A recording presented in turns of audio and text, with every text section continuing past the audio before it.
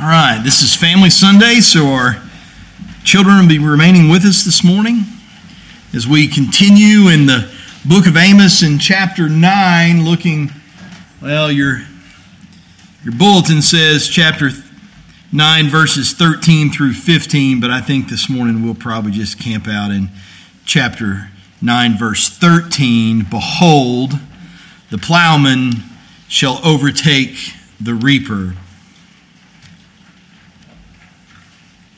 Amos, the prophet from Tekoa, just outside of Jerusalem, said, "The Lord roars from Zion and utters his voice from Jerusalem. The pastures of the shepherds mourn, and the top of Carmel withers." And this occurs when a very particular God shows no partiality. For there is an anger that comes out of love stronger than any that comes out of hate. And so the Lord turns his eye particularly towards his people. In Amos chapter 9 and verse 9, he says, "For behold, I will command and shake the house of Israel among all the nations as one shakes with a sieve, but no pebble shall fall to the earth. And all the sinners of my people shall die by the sword, those who say disaster shall not overtake or meet us." The reality is that the booth, the pole barn, the thicket of David, that of which men would make so much of in their own pomp and circumstance, has fallen, as it was destined to do. And yet, in spite of the fallenness of the booth of David, there is a promise that comes to David from nothing less than God himself, from a God who calls into existence those things which do not exist. And his promise to David is this: "I will appoint a place for my people Israel, and I will plant them, that they may dwell in their own place and be disturbed no more. Violent men shall afflict them no more as formerly from the time that I appointed judges over my people Israel. And I will give you rest from all of your enemies. And moreover, the Lord declares to you that the Lord will make you a house." The Lord is speaking through his prophet to King David, whose booth, whose thicket will collapse and fall. And he says, "You think you're going to make me a house? You can't even make your own booth stand. Instead, I will make you a house. The Lord will make you a house. When your days are fulfilled and you lie down with your fathers, I will raise up your offspring after you, who shall come from your own body, and I will establish his kingdom, and he shall build a house for my name, and I will establish the throne of his kingdom forever." And so, in the midst of strife and tribulation, in the midst of judgment that is well deserved because of the sin of the people, in the midst of all of these things, the promise of the Lord to David stands firm. David's booth has fallen. By the time Amos is prophesying these words, the fix is in. The Lord has set his eye upon them for evil and not for good. It's going to happen. You can beg, you can plead. Judgment is coming. And yet, in the midst of the ruins, the Lord will build him a house. When the flood of justice comes through, when the fire burns and there is nothing left but cinders and ash, in the midst of this remains a precious stone in which the meaning of all things is bound. It looks like this. In verse 11, in that day,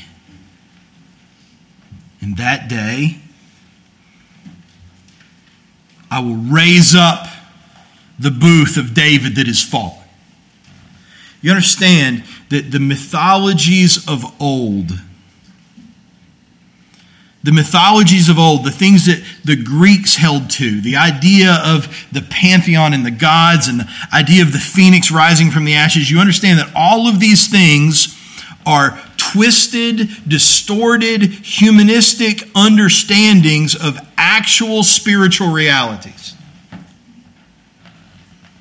These people were there at the beginning when these things were unfolding. They misunderstood what they saw, and in the depravity of their flesh and the influence of demons, they twisted it into something else. But at its heart lies the kernel of reality that is at the heart of the universe, and it is the cross of Jesus Christ. And so here's the Lord saying, man, I'm going to burn it down. And you know what will be left when I burn it down? The only thing that matters, the promise I made to David. In that day when the last 8 chapters of Amos have been fulfilled, when there is nothing left, when they've been drawn out straight through the breaches in the wall by hooks in their jaw like they were fish, in that day, I will raise up the booth of David that is fallen. I will repair its breaches. I will raise up its ruins and rebuild it as in the days of old, that they may possess the remnant of Edom and the nations who are called by my name, declares the Lord who does this. The Lord who calls into existence, as Paul said, that which does not exist. The reality for Amos's audience was that they were facing impending doom. This is a prophetic promise, and now, 23 plus 100 years later, a historic reality. They were facing impending doom, and yet, in the midst of that doom, was the promise of future grace. In verse 13, the Lord continues and says, behold, the days are coming. And they're not here yet, but they are coming. Behold, the days are coming, declares the Lord, when the plowman shall overtake the reaper, and the treader of grapes him who sows the seed. And the mountains shall drip sweet wine, and all the hills shall flow with it. The plowman shall overtake the reaper, and the treader of grapes him who sows the seed. Here is a picture, if you will, and I grew up just over the hill, right over here, and we if you can say anything, and we only dabbled, we certainly didn't do it for a living, but if you can say anything about the way that we dealt with the land, we truck farmed. Man, we had a tomato patch, and we had some corn, we had potatoes and peas, grew lettuce in the early spring, we had cattle, we had chickens, every now and then we even had hogs. We did a little bit of all of it. Keep yourself busy. Besides, what comes out of the deep freeze in the basement tastes way better than what comes out of the grocery store. Did a little bit of everything. But we weren't serious farmers. When you go talk to John, now these guys, me and Damon were talking this morning, they're figuring how they're going to insure their stuff on their first and second planting by the acre. things get a little bit more serious. In my house, if the crops failed, that was a bummer, but it wasn't the end of the world. But for people who are living or dying according to it, it's a whole different standard. And there is being something described here that is foreign to those who till the ground. And that is this, that the plowman shall overtake the reaper, that the guy that is preparing the soil to be planted for the future crop will actually catch up, and if I can use the parlance, will lap the guy that is cutting the crop. And so too with the grapes, that the treader of grapes, the guy that's out there smashing down the grapes to produce the juice for the wine, he will be overtaken by him who sows the seed.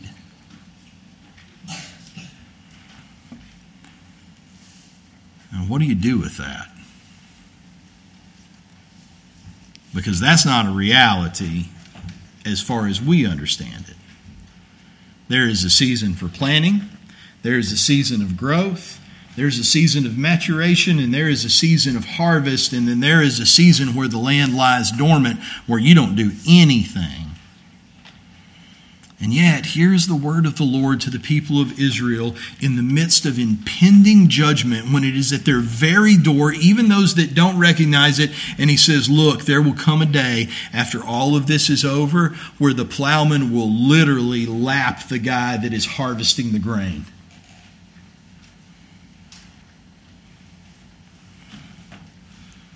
I would have you for a moment, if we may digress, to consider God's discipline. The nature of discipline historically, at least within my lifetime and the handful of generations that I have some kind of ancestral knowledge of that preceded you and I in this country, the nature of discipline historically has been carrot and stick, blessing and retribution. This is a biblical concept, and it should be employed. If you do well, you'll be rewarded, and if you do poorly, you will be punished. There is blessing and increase in doing well and pursuing righteousness, and there is punishment and decrease in pursuing the things of iniquity. This is the way historically that has always been. Unfortunately, that is often not the case today. Today, it seems to be carrot only and no stick. We've been watching this since right at the end of my generation and moving forward into the ones that came after, and it is not producing good results.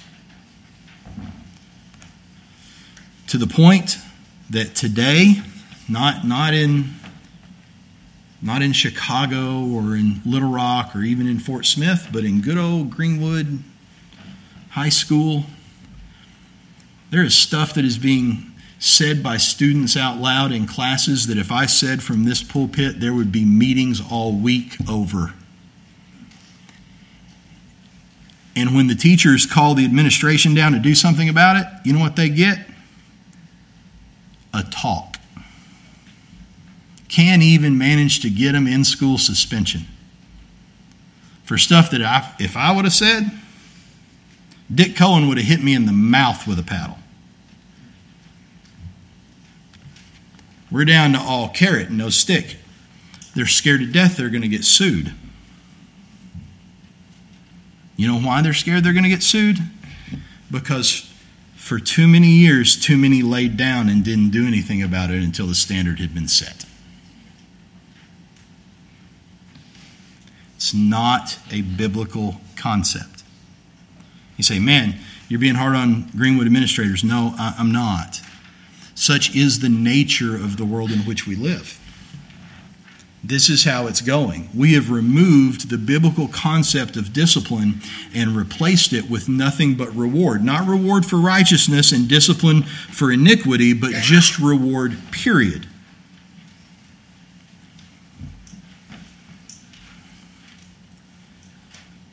The reality is even what we saw historically, carrot and stick, reward and discipline, is not truly the full measure of what God's discipline in Scripture looks like. Because God's discipline in Scripture is not two-part, but it instead is three. And so, if you will look with me to the book of Exodus in chapter 26.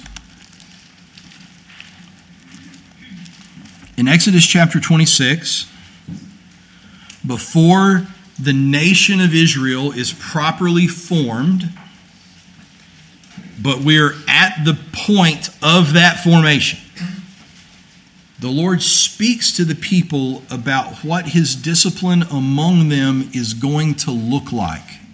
A discipline that is playing itself out across the pages of the book of Amos. And it is not simply carrot and stick. It is carrot, stick, and sword. In Exodus chapter 26, verse 1 through 13, the carrot. The blessing of the Lord for those that seek after His righteousness.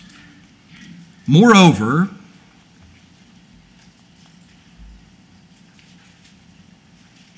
oh boy.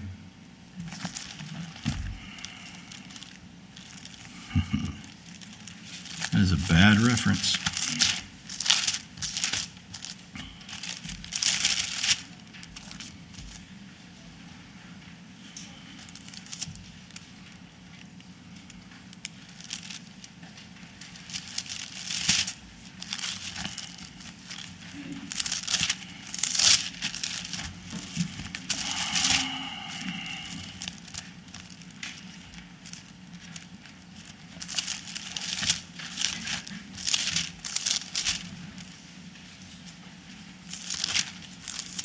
You better save me, Mark. This is going to be a humbling experience.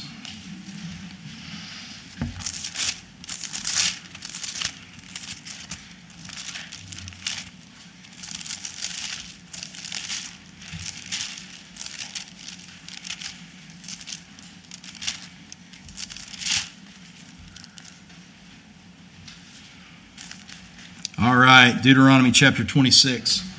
Whoo, buddy. Hey, man.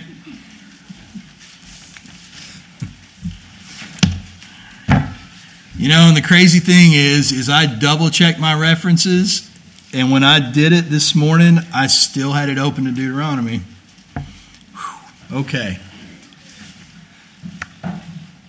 The scriptural reality of discipline, which I feel like I've just had part in,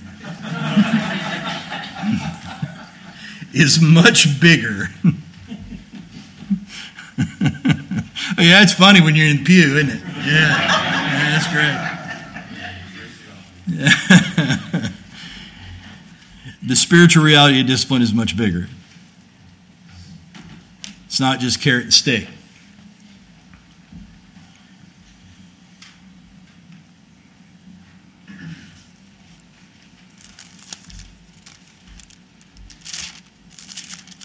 Oh, good grief. That's not right either. There we go.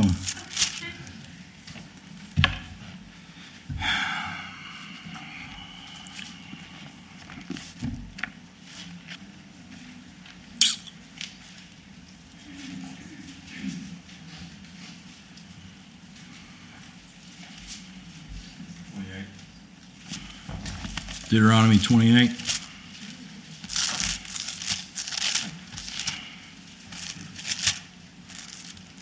Good grief. Thank you for solid elders. Thank you, Jim.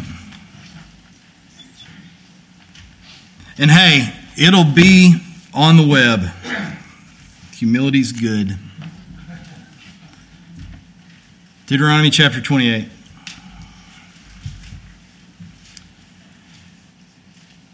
There is blessing in seeking after righteousness.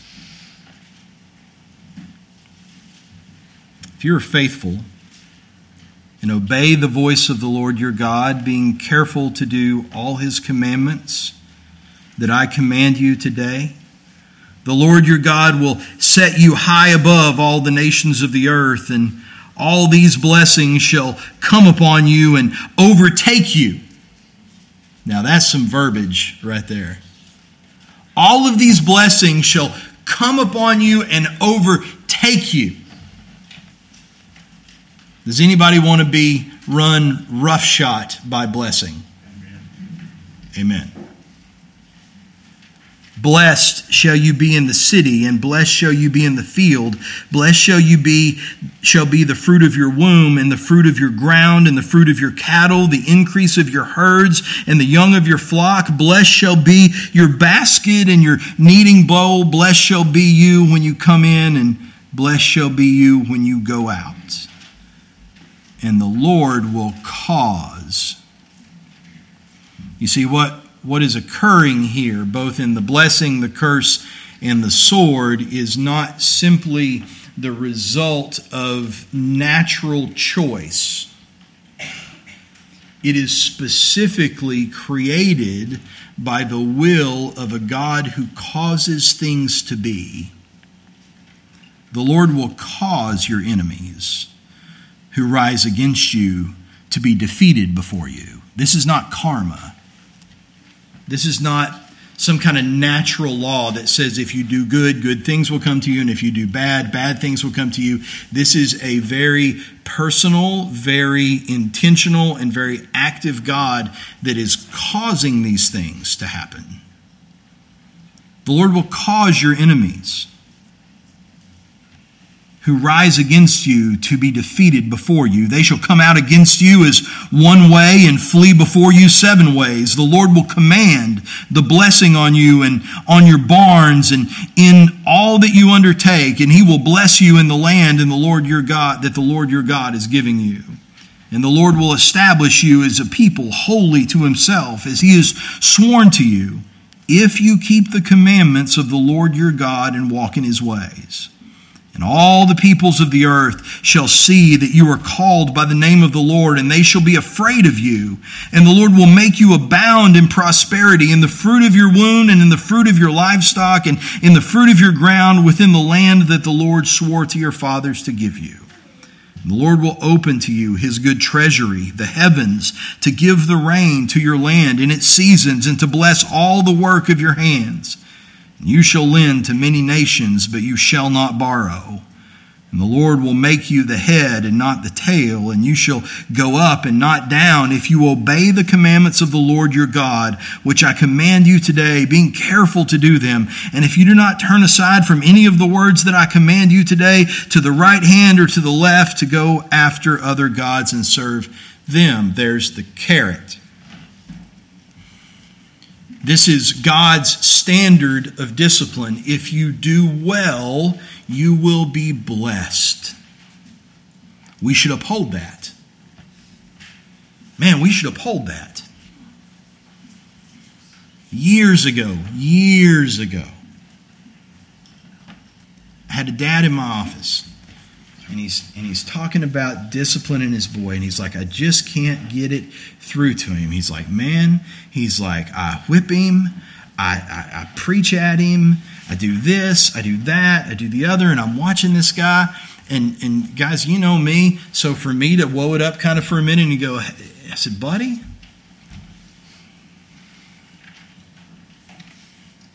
is he rewarded when he does well? Or is he just chastised when he screws up? Because if all you do is chastise him when he screws up, you're never going to get there. That's not the model that God gives. Man, God says, if you do well, I will bless you. I will bless you. This is the way we need to approach our children. This is the way we need to approach our business life. Man, if you do well, you will be blessed. By the same token, the other side, the Lord says, if you fail to do well, you will be chastised. Now look, while we can point out the particular example of the individual who chastises and does not bless and does not reward, the reality is that in society today, what we do is reward and not chastise to a gross degree. And so here's the stick.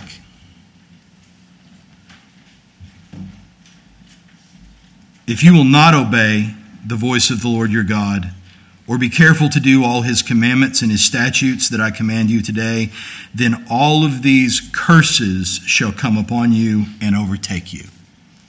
The very curses that are at the time of Amos's prophesying, getting ready to come upon and overtake the people of Israel. Cursed shall you be in the city, and cursed shall you be in the field. Cursed shall be your basket and your kneading bowl. Cursed shall be the fruit of your womb, and the fruit of the ground, and the increase of your herds, and the young of your flock. Cursed shall you be when you come in, and cursed shall you be when you go out. And the Lord will send on you curses, confusion, and frustration in all that you undertake to do, until you are destroyed and perish quickly on account of the evil of your deeds, because you have forsaken me. And the Lord will make the pestilence stick to you until he has consumed you off the land that you are entering to take possession of. And the Lord will strike you with wasting disease and with fever, inflammation, and fiery heat, with drought and with blight and with mildew, and they shall pursue you until you perish. The heavens over your head shall be bronze, and the earth under you shall be iron, and the Lord will make the rain of your land powder. From heaven dust shall come down on you until you are destroyed. And so, the Lord says there are blessings for the pursuit of righteousness and the pursuit of him, and there are curses for denying him in the pursuit of iniquity. And these things are not simply natural cause and effect, but they are coming specifically because he is causing them to come. But there is yet another layer. There is the carrot and there is the stick. Do well and be rewarded. Do poorly and be chastised. And then finally, if you continue in the pursuit of that iniquity to no end, as though the chastisement is not having any effect, then comes the sword.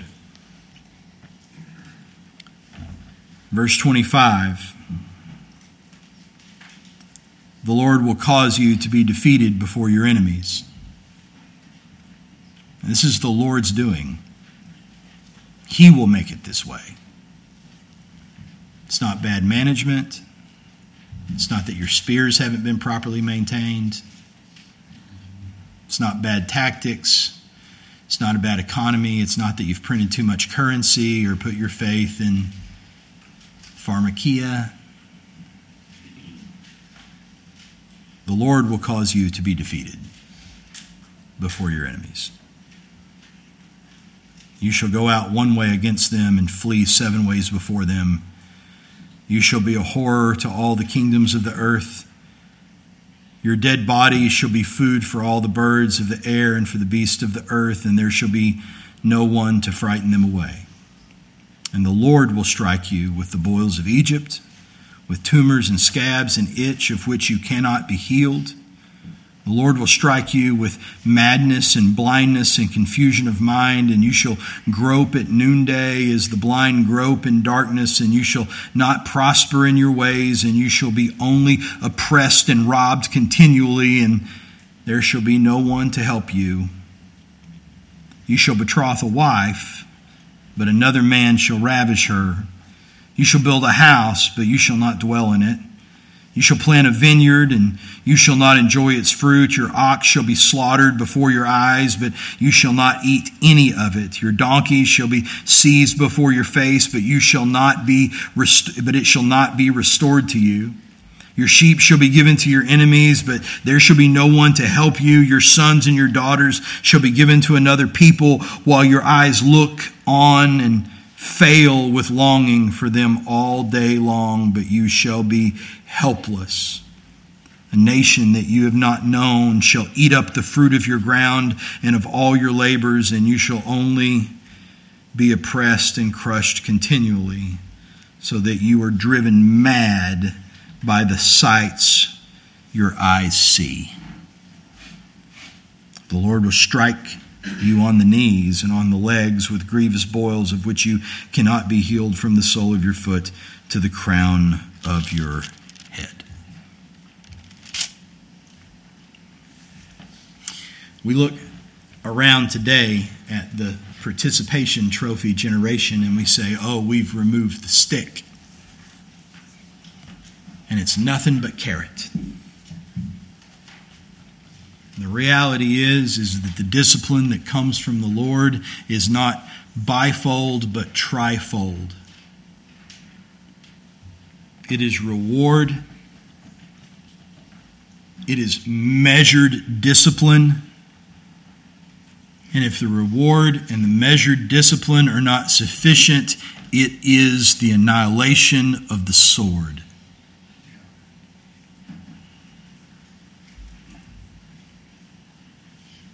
And if he would do it to Israel, he will do it to us.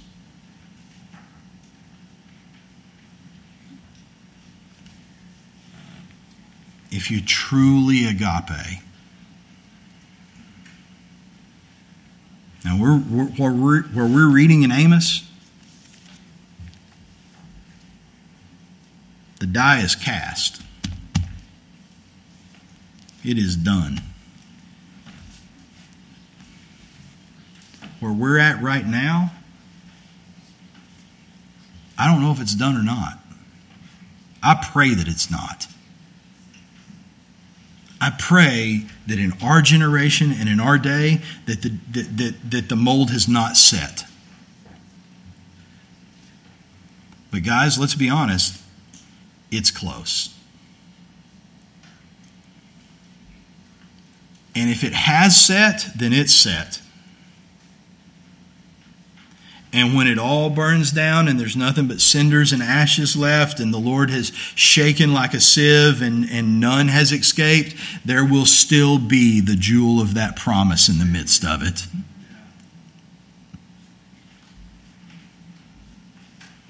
There will be the survivors, the remnant. But if it's not, and I pray that it's not, then the only way to turn that tide is a scriptural approach to societal discipline. And because we've abused the carrot for as long as we have, it's going to have to go in the icebox for a while.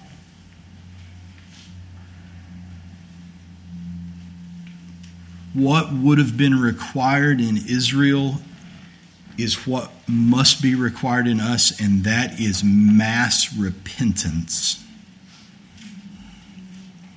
Because we are moving away from the stick and moving towards the sword.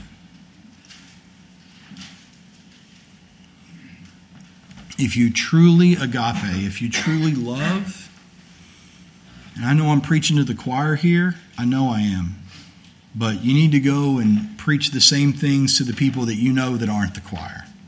If you truly love your children, if you truly love your employees, if you truly love your friends, if you truly love all of the people in your family that you have interaction with, it is this threefold method that must be employed. If it had been employed amongst the people of Israel, they would still be here to this day.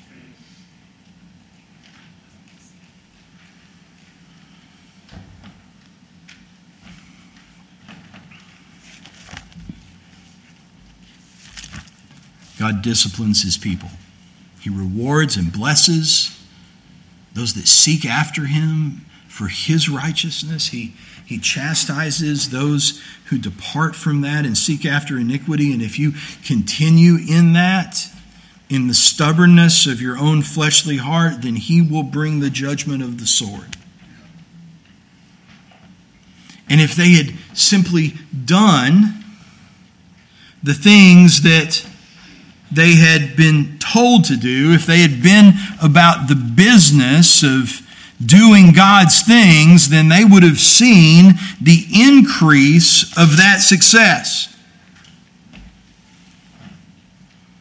As a matter of fact, in the book of Exodus, the Lord talks about how things would be if they followed his law. And here's what he said. And he said it speaking about both the grain harvest and the grape harvest. And I'm going to paraphrase because we're running out of time this morning, so I'm just going to paraphrase for you. And this is what he tells them.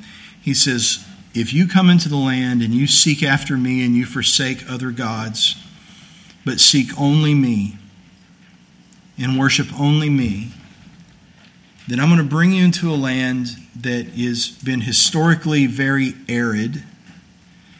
But because of my blessing, I'm going to make this land under your control, a place where the grain planting will begin as the grapes are being harvested. And the grain will grow all through its season, and you will be busy harvesting the grain when it is time to begin tending the vines in the spring. And so the idea here is that you will be constantly in a state of some kind of increase in blessing. You'll either be planting and tending your grain, or you'll be planting and tending your grapes. And these things are going to move from one to the other, to the one to the other, to the one to the other, over and over and over across your calendar continually, so that you are never at want. Your hands will never be idle. You'll always be in a place where the Lord is producing abundance in your midst. And the production of this physical abundance is a testimony, not the result of, but a testimony of the spiritual abundance of which you are participating in. Now, the Lord promises that to them. And it's a very real, very tactile, very pragmatic sort of promise. You're always going to be busy, man. You're going to be doing something. You're either going to be planting or you're going to be harvesting. You're either going to be tending vines or you're going to be smashing grapes. You're going to be putting up wine. You're always going to be about the business of increase. But I would point you back to Amos chapter 9 and tell you that what is described here is not that. Behold, the days are coming, declares the Lord, when the plowman shall overtake the reaper, and the treader of grapes him who sows the seed. Here, he is not talking about an abundant economic cycle by which you are always working on the increase of your vineyards and your fields, but instead something totally different. He's not saying that, hey, listen, your wheat harvest is going to be so long and so abundant, the milo and the wheat and the barley is going to be so abundant that it's going to take you all the way until it's time to start dealing with grapes before you get done with that. And the grapes are going to be so abundant that it's going to take you all the way until the time it's time to start plowing and planting the seed for you to deal with them. That's not what he's saying. He says within each one of these things, that you're going to have a guy over here picking, and literally right behind him is the plowman that's planting the next crop. As fast as you can get it off the vine, as fast as you can thresh it. I don't know how long it takes when you do it by hand to cut it and shock it. I'm sure it's a deal, but as fast as you can do it. They're coming right behind you to plant the next generation. That is something that exists nowhere on earth.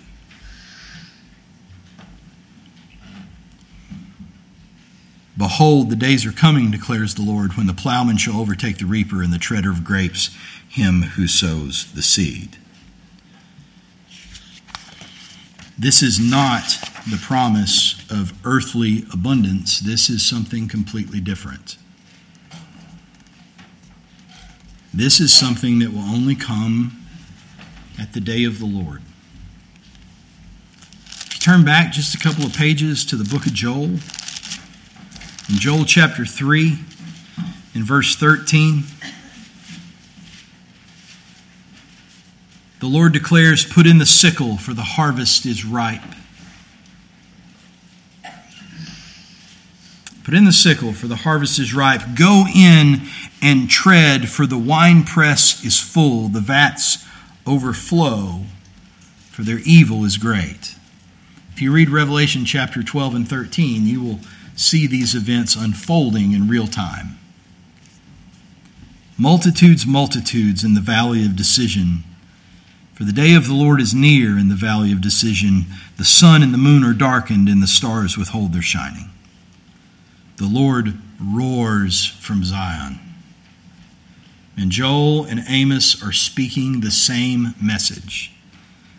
The Lord roars from Zion and utters his voice from Jerusalem, and the heavens and the earth quake, but the Lord is a refuge for his people, a stronghold to the people of Israel.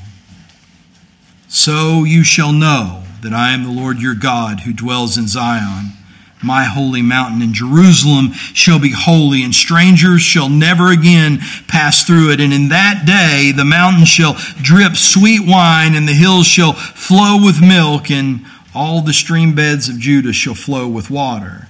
And the fountain shall come forth from the house of the Lord, and water the valley of Shittim. This is the fullness that we see of Revelation chapter 22 in verses 1 through 5, where John says that the angel showed me a river of water of life, bright as crystal, flowing from the throne of God and of the Lamb through the middle of the street of the city. Also on either side of the river, the tree of life with its 12 kinds of fruit, yielding its fruit each month. The leaves of the trees were for the healing of the nations. No longer will there be anything accursed, but the throne of God and the Lamb will be in it. And his servants will worship him, and they will see his face, and his name will be on their foreheads. Night will be no more, and they will need no light of lamp or sun, for the Lord God will be their light, and they will reign forever and ever. A day when the water of life flows through the center of the city, flowing forth from the throne of God himself, lined with the tree of life, who is yielding its fruit monthly over and over and over and over, when the plowman shall overtake the reaper, when the treader of grapes shall be overtaken by him who sows the seed. It's a marvelous thing. What the Lord is speaking about, the restoring and the raising up of the booth of David that has fallen, is not restoring it to what it formerly was, but is bringing it into something completely other than and definitively holy. You want to know what it looks like? Like actually looks like. I mean, you've had the description. Okay, so here's the description. There will come a day, behold, says the Lord, when the booth of David that has fallen, when all of this has been burned down, when the carrot and the stick wasn't enough, so I brought the sword and I cut him off. Why? Because he loves himself and he loves them. That's why. So the carrot wasn't enough and the stick wasn't enough. And so I brought the sword and the overwhelming scourge. And there was nothing but ashes and cinder. And yet in the midst of it is this one thing that is so precious. As Paul said, unlike the wood, hay, and stubble, it just won't burn. No matter what you do, it won't burn. Now listen to me, no matter what situation you find yourself in, no matter the politics of the day, no matter what's going on with your family today, no matter what's going on with your health today, it doesn't matter. Here's this one thing that won't burn. And I will make him a house. He wants to make one for me? That's good. He should, but he's not going to get to. I'm going to make him one. And when I make it, it's not going to be as good as it can be. Because as good as it can be is if by the time you finally got all the wheat in the barn, it was time to start planting grapes. And by the time you got all of the grapes stomped and the wine in the skins, it was time to start planting wheat. That's as good as it can be. He says, when I'm done with it, it'll be better than that. Forget about stacking season end to end. The plowman will lap the one who harvests. Him who is planting the vineyard will overcome the one who is treading the grapes. This is something different. The water flows down the center of the street of the city, and the tree of life blooms every single month. It never stops. You want to know what it looks like? Here's what it looks like. It looks like Ezekiel chapter 47. Okay.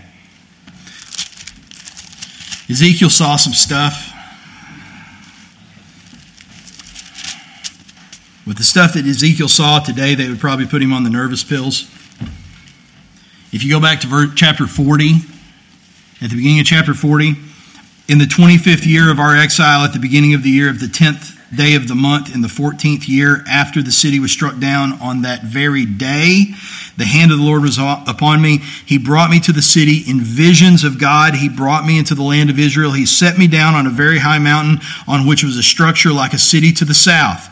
And when he brought me there, behold, there was a man whose appearance was like bronze, with a linen cord and a measuring reed in his hand, and he was standing in the gateway. And the man said to me, Son of man, look with your eyes and hear with your ears, and set your heart upon all that I shall show you. I love that statement. Set your heart upon all, not that I'll tell you, but that I will show you. For you were brought here in order that I might show it to you. Declare all that you see to the house of Israel. And so for the next 7 chapters there, man, he just gets his face blown off by this angelic messenger that is showing him the things that Israel must understand about her future salvation. Because by the time Ezekiel is writing, the sword has already come. When Amos is writing, it hasn't. When Amos is writing, it's still been carrot and stick, carrot and stick, carrot and stick. Mainly stick, stick, stick, stick, stick. But there is still some carrot. The sword is coming. And by the time Ezekiel writes, the sword has come. They're in the midst of this.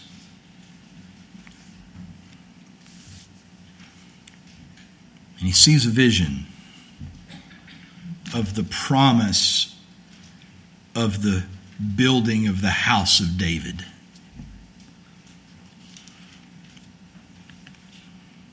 And he sees a temple that is grander than any that has ever existed. And he sees the temple that will exist during the millennium and what it will look like when it's not one harvest backed up against the next planting, but when the planters are lapping the harvesters.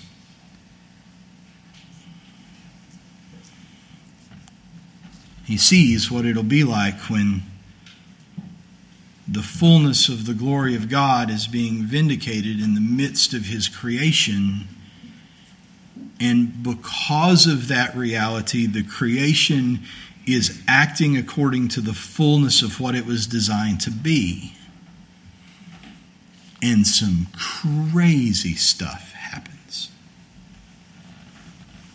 Some crazy stuff happens. Chapter 47, verse 1. And then he brought me back to the door of the temple. And behold, water. You notice we're talking about the same events of Revelation 22 here. Water was issuing from below the threshold of the temple toward the east, for the temple faced east. So here you have the temple, in which is the throne of God himself, and coming from the throne, according to Revelation 22, and now proceeding out the threshold of the eastern door of the temple. The water was flowing down from below the south end of the threshold of the temple, south of the altar. Snakes out the eastern door, turns by the altar, and goes south. And he brought me out by the way of the north gate and led me around to the outside of the outer gate that faces towards the east. And behold, the water was trickling out of the south side. This is the water of life itself. This is not imagery. This is not euphemism. Man, this is the water of life. Watch what it does. Going on eastward with a measuring line in his hand, the man measured 1,000 cubits. And then he led me through the water, and it was ankle deep. Now, this is water like no other water, folks. When I was a kid, they put city water. We called it city water. It's not city water. It's rural water, but we called it city water because it didn't come out of a well. They put city water up and down Sturgeon Road. Boy, it's a big deal. Seemed like it took forever. They dug some really deep ditches right down the side of the road, right there through Mama and Papa's front yard. There were piles of dirt this big and a big ditch on the other side. And for a little boy, that was just as good as life got, man. You know? And he had a big old pile of dirt to play in, and we'd get out there and probably drove some of the construction crews nuts. We'd get out there with a bucket and a hose, and man, you could dump that stuff out, and it'd make rivers and canyons and all sorts of stuff for you to push your tractors and your bulldozers in. It was the best thing in the world. But one of the things you learn real quick, when you dump water out on the ground, and you want it to flow, and you want it to make you a little river and make you a little ditch, and you dig all your stuff out, and you're going to have a pond over here, you know. You pour that stuff out, what it does is it dissipates every time. You dump it out up top, and there's a lot at first, and the further it goes, the less there is. Until you've just got a damp patch at the bottom, but that's not what this water does, because this isn't water the way we understand water to be. This water grows.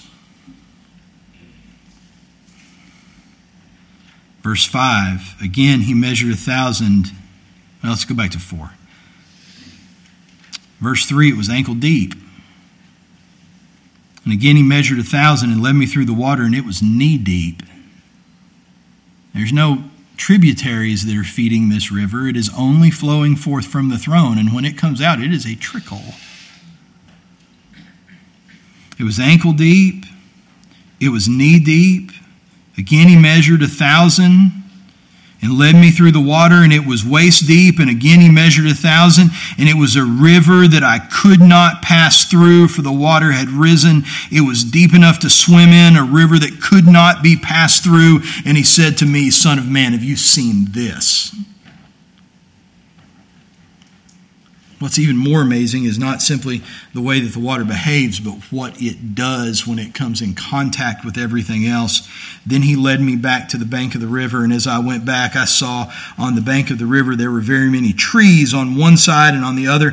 And he said to me, this water flows towards the eastern region and goes down into the Arabah.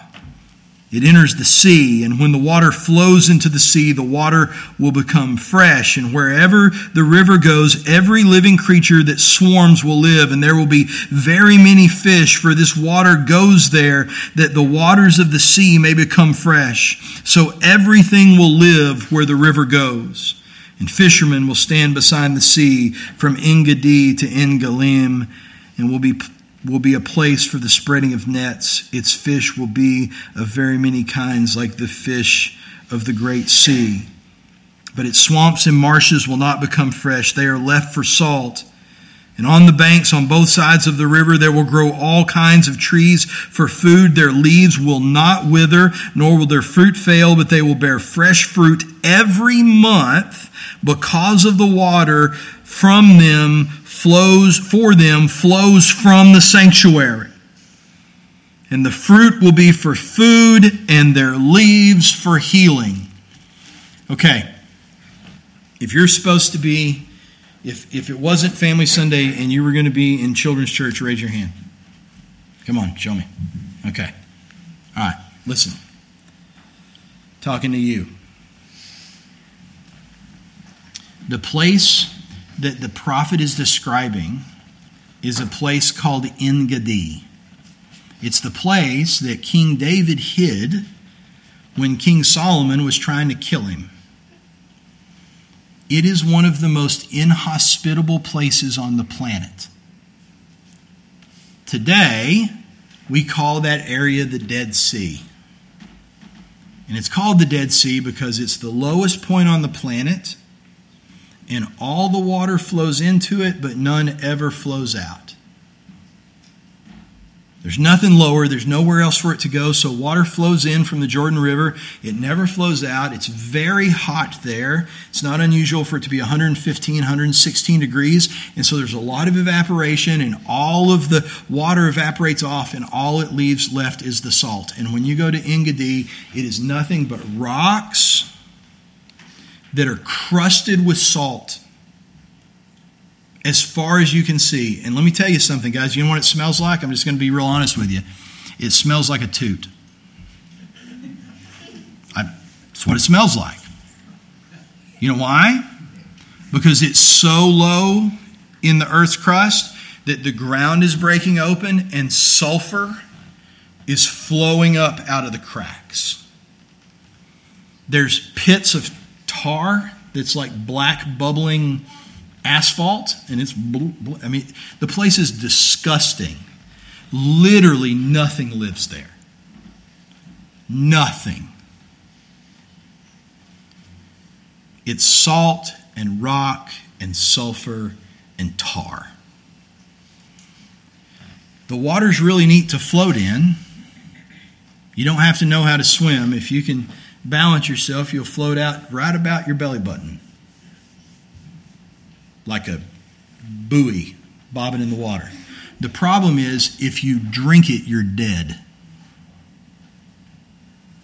One good swallow will overwhelm your kidneys and you will die of renal failure. It is one of the most poisonous places on earth.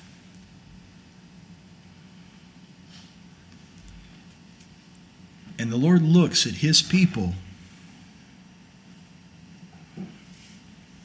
and He said, I offered you blessing, and that wasn't enough. And I offered you discipline, and that wasn't sufficient. You would not yield. And so I'm bringing the sword upon you. I will shake you like a sieve, and none will fall to the ground. And the sinners among my people will die. And you're going to look around, those of you who are left, those of you who are the remnant, are going to look around and say, where is our God in all of this? And he's going to say, I'm the one thing that didn't burn. I'm the one thing that's left. And the promise that I made to your forefathers and to you. And you think this is bad? In that day, when I sit glorified upon my throne and the water flows forth from the temple, just a trickle that becomes a stream, that becomes a ford, that goes from ankle deep to knee deep to waist deep to a roaring torrent that not only supplies for what is needed, but will take the most toxic place on the planet, that will take a place that is nothing but stone and salt and bitumen and smells like a toot, and make it explode with life, so that the trees are abundant, so abundant that they bring forth fruit every single month, that water that won't support bacteria will teem with fish, so that the men cast their nets from En-Gedi to En-Gedi, bringing in the bounty that is nothing more than just the physical testimony of the reality of the goodness of a God who is in their midst.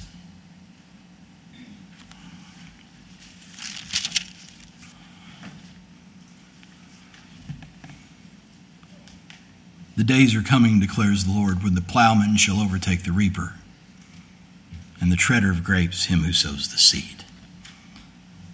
The mountains shall drip sweet wine, and all the hills shall flow with it. The hope that the people of God have is a hope in something that is fundamentally different. People seek the Lord for all sorts of reasons. They come to church for all sorts of reasons. Oftentimes people find themselves walking into the door of a church that they've never walked in before because they're having some kind of trouble. Trouble with their marriage, trouble with their children, trouble with their health. And that's good. That's good that they would come for those things. Man, the gospel speaks to every single aspect of life among men. That's good. But do not be fooled into thinking that this is the purpose of the gospel. Man, will the gospel fix your marriage? Man, if you cling to it, it has the ability to, yes. Man, is the gospel what your kids need? Yes, yes. But don't be fooled into thinking that's what its purpose is.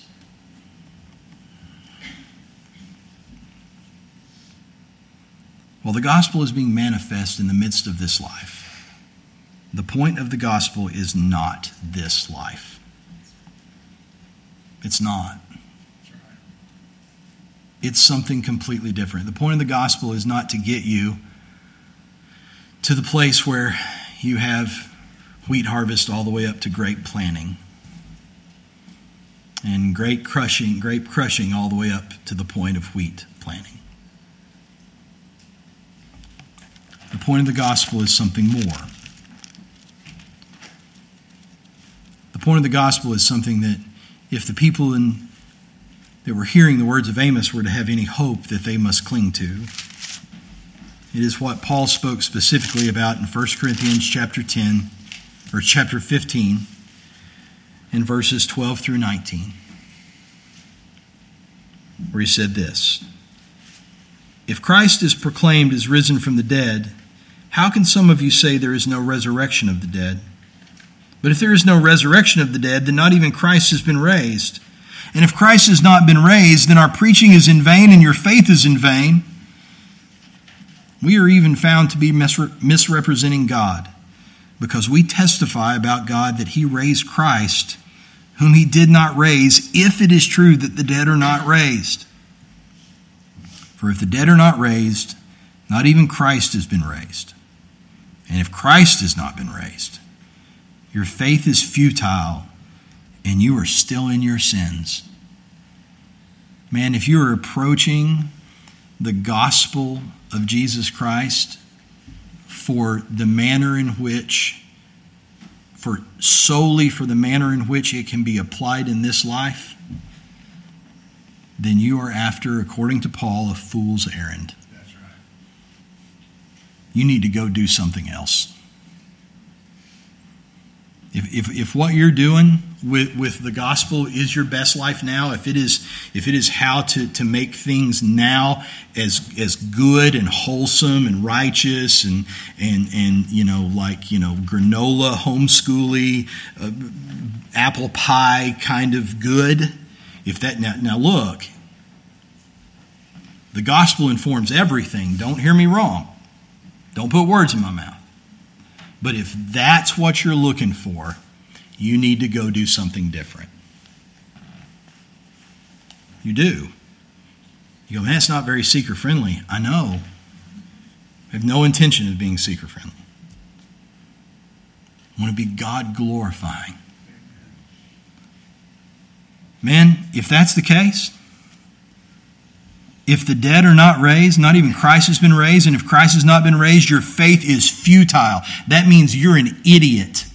If there is not something supernatural that is going on with the gospel in your heart and in your mind, then according to Paul, you are engaging in futility, which is the definition of idiocracy. So don't be offended because Pastor Brian's correct. If you're approaching the gospel simply for what it can improve in this life today, you are an idiot. I don't believe anyone here is approaching it that way. I don't. If I did, we'd be having a lunch this week, right? I don't believe anyone's approaching it that way. But friends, I'm telling you, if you are approaching it that way, you are an idiot. Why? Because that's what Scripture says. There has to be something bigger here. If Christ has not been raised, your faith is futile and you are still in your sins. Then those also who have fallen asleep in Christ have perished. And then this statement, and I think it defines the whole thing. If in Christ we have hope in this life only, we are of all people most to be pitied. We're of all people most to be pitied. Now, man, that says a lot, and we're going to dive into it in the next couple of weeks. That says a lot about the nature. It really does. It gives an incredible commentary on the church in America today, because if we look at the lives of most churchgoers, myself included, and you included today in America, and we look at the sacrifices they're making, I'm not sure that we're the most to be pitied. But we should be. We should be. Because we're not looking to preserve this.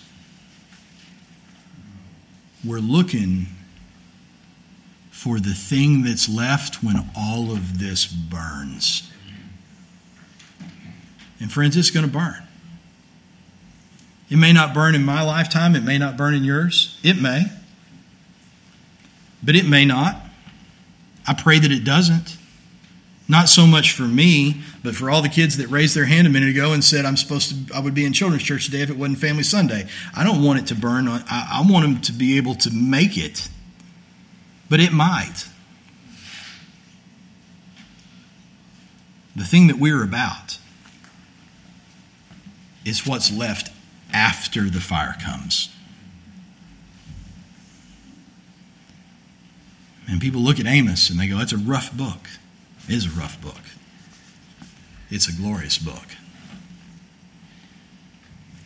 because the Lord's going to sieve out that which remains.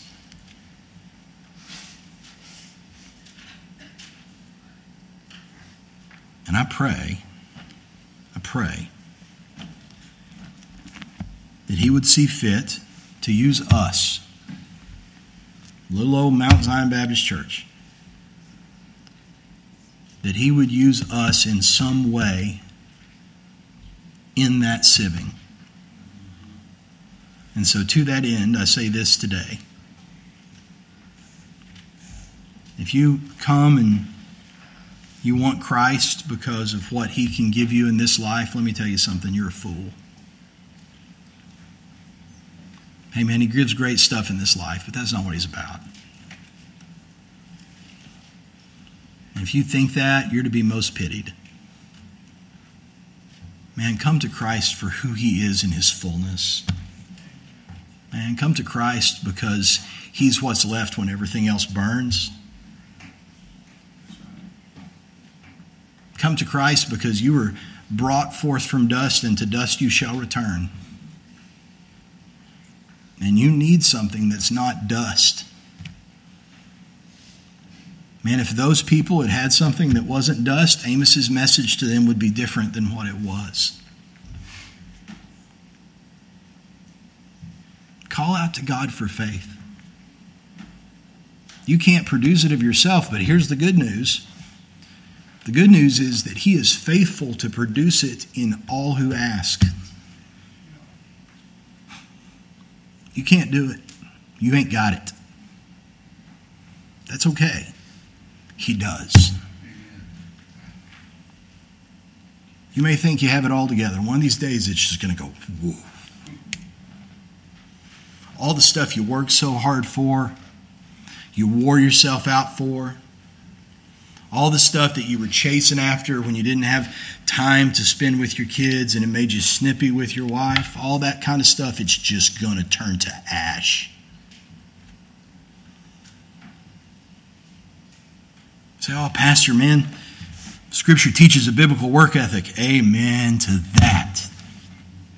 Amen to that. It sure does.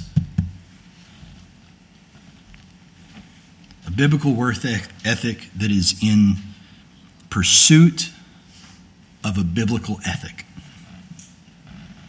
That is in pursuit of the testimony. One of these days, it's all going up in smoke.